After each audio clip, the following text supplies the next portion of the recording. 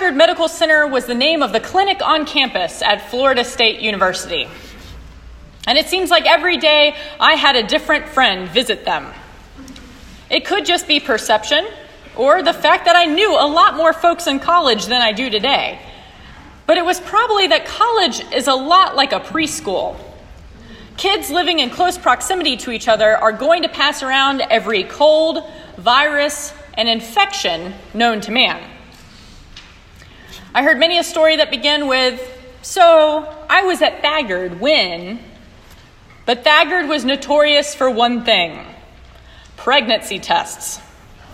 No matter what you were there for, they administered a pregnancy test.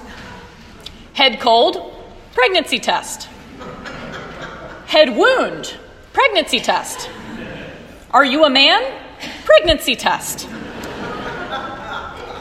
The way I was taught in the public education system and later in college, getting pregnant was as easy as looking at someone the wrong way. It spread faster and quicker than mono. And it was bound to happen to you and everyone you know. It wasn't until later I found out the difficulties many have getting pregnant. According to the CDC, 1 in 10 couples will have trouble getting pregnant or sustaining a pregnancy. Infertility clinics have become a huge business, and many treatments for infertility are not covered by insurance. While it has become more acceptable to lean on friends and family for support during these challenges, many couples do not divulge their problems having children, which can lead to much heartache when Aunt Gertrude yells across the dining room table at Thanksgiving, "So when are you two finally going to start having some babies?" But there is one place where we find some very honest and open stories about infertility: the Bible. While the stories of Sarah and Abraham, or Elizabeth and Zechariah, are comforting, the story that I think is most open about the emotions involved in waiting for a baby is the story of Hannah. We meet Hannah on a day where they have traveled as a family to Shiloh to make sacrifices. Hannah was one of the 2 wives of Elkanah, and she was the one who couldn't have children. At that time, having children was the greatest value a woman could bring to her household.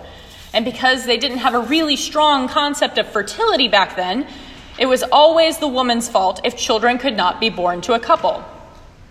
So Hannah was teased mercilessly by the other wife, who had many sons and daughters. And unlike in our society where couples suffer the grief of infertility together, Hannah suffers alone, because Elkanah has a whole brood of children already.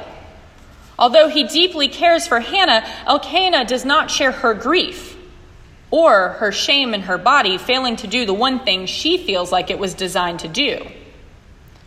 The Kubler-Ross model is what we commonly call the 5 stages of grief. Hannah has clearly already passed through denial and anger, but in today's passage we see her work through the last few stages: bargaining, depression, and acceptance. After the meal, Hannah goes to the temple alone in her grief. And as scripture puts it, she was deeply distressed and prayed to the Lord and wept bitterly. In her prayers, she does something we all do in our grief. She tries to bargain with the Lord. Hannah promises God that if she is given a son, she will ensure that he will live and serve in the temple all of his days. This was a pretty hefty promise, as most men who were not Levites or priests, if they served in the temple, only did so for a period of their life, such as 10 years or less. A lifetime is a long time to adhere to temple rules.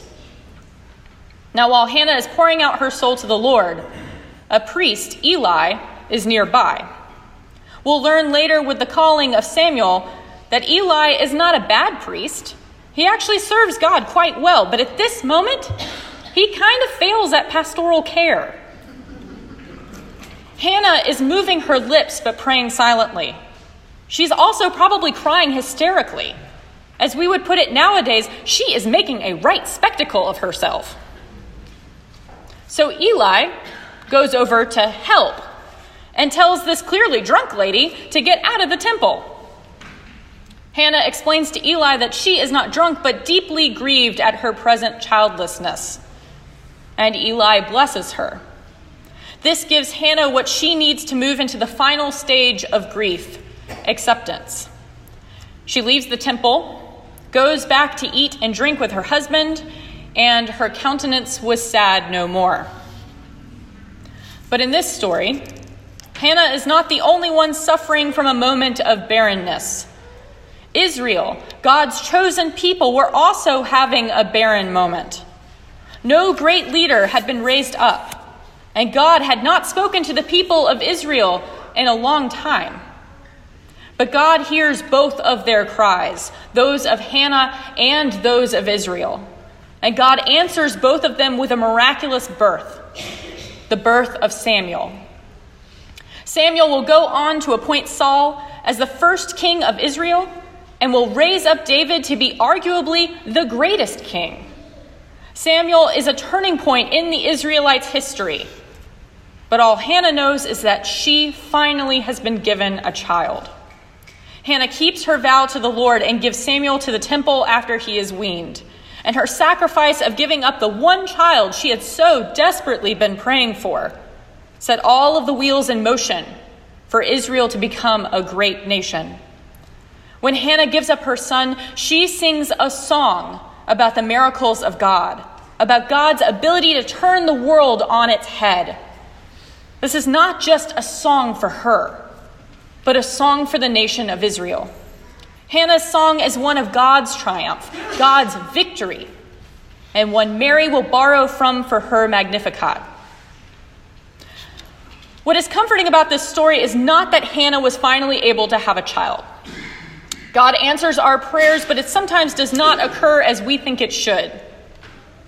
What is comforting about this story is that Hannah let go and let God, as the Cursillo folks like to say. It isn't until Hannah fully pours out her heart to God, not until Hannah becomes a hot mess at the temple, not until Hannah confides in the nearest priest who blesses her, that Hannah begins to move on from her grief. She has left every hope she has on the altar of the Lord. She has conceded that neither her nor her husband are in control.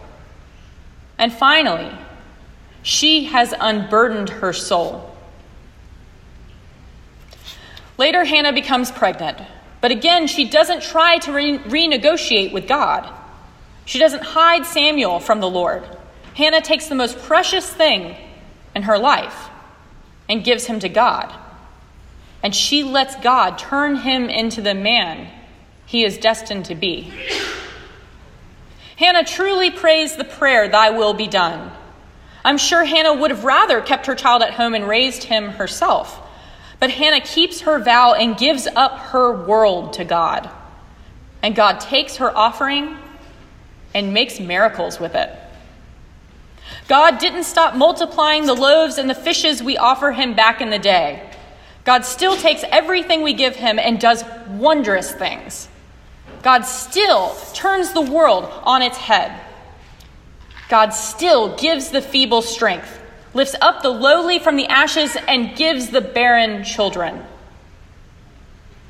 But sometimes we need to get out of the way.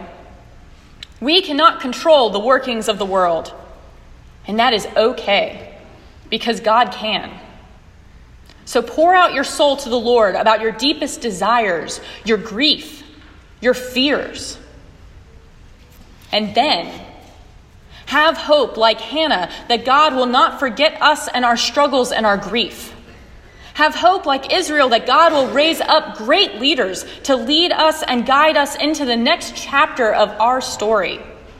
And have hope that even when God seems quiet or distant, even when he feels far away or as though he has forgotten us, God is working in our lives to bless us.